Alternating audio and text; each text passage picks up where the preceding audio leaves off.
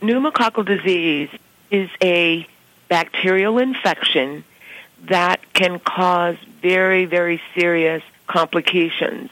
The problem is that you can get it from someone that sneezes or coughs on you without even them knowing that they are infecting you. The pneumococcal vaccine is really a very important vaccine. In terms of pneumococcal, people who are 19 to 64 should have one.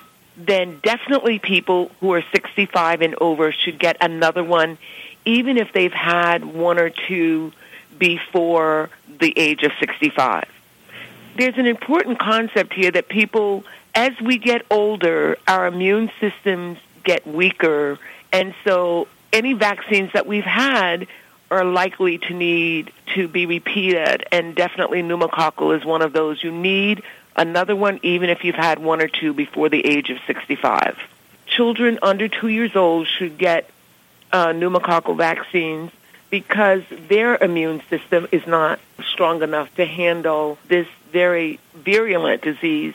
And people with comorbidities who have lung disease or who have other kinds of diseases that weaken their immune systems, people who smoke, people who have asthma, and definitely people over 65.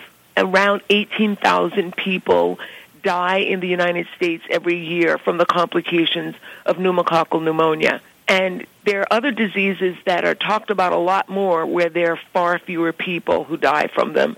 But pneumococcal disease is a very, very serious illness. People can get meningitis, which is a covering of the brain, and then it gets infected, the brain and the spinal cord. It can cause deafness and brain damage and can actually be fatal.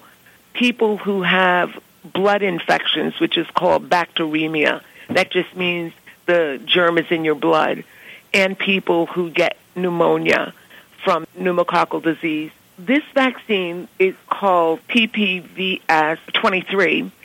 It protects against 23 of the most commonly infecting types of pneumonia, but not every single one. These are the most serious and the most commonly occurring.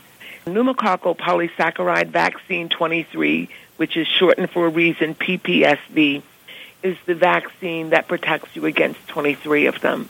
It may not protect you 100% from getting pneumonia, but it is very important because it helps protect you against getting the most serious complications of pneumonia.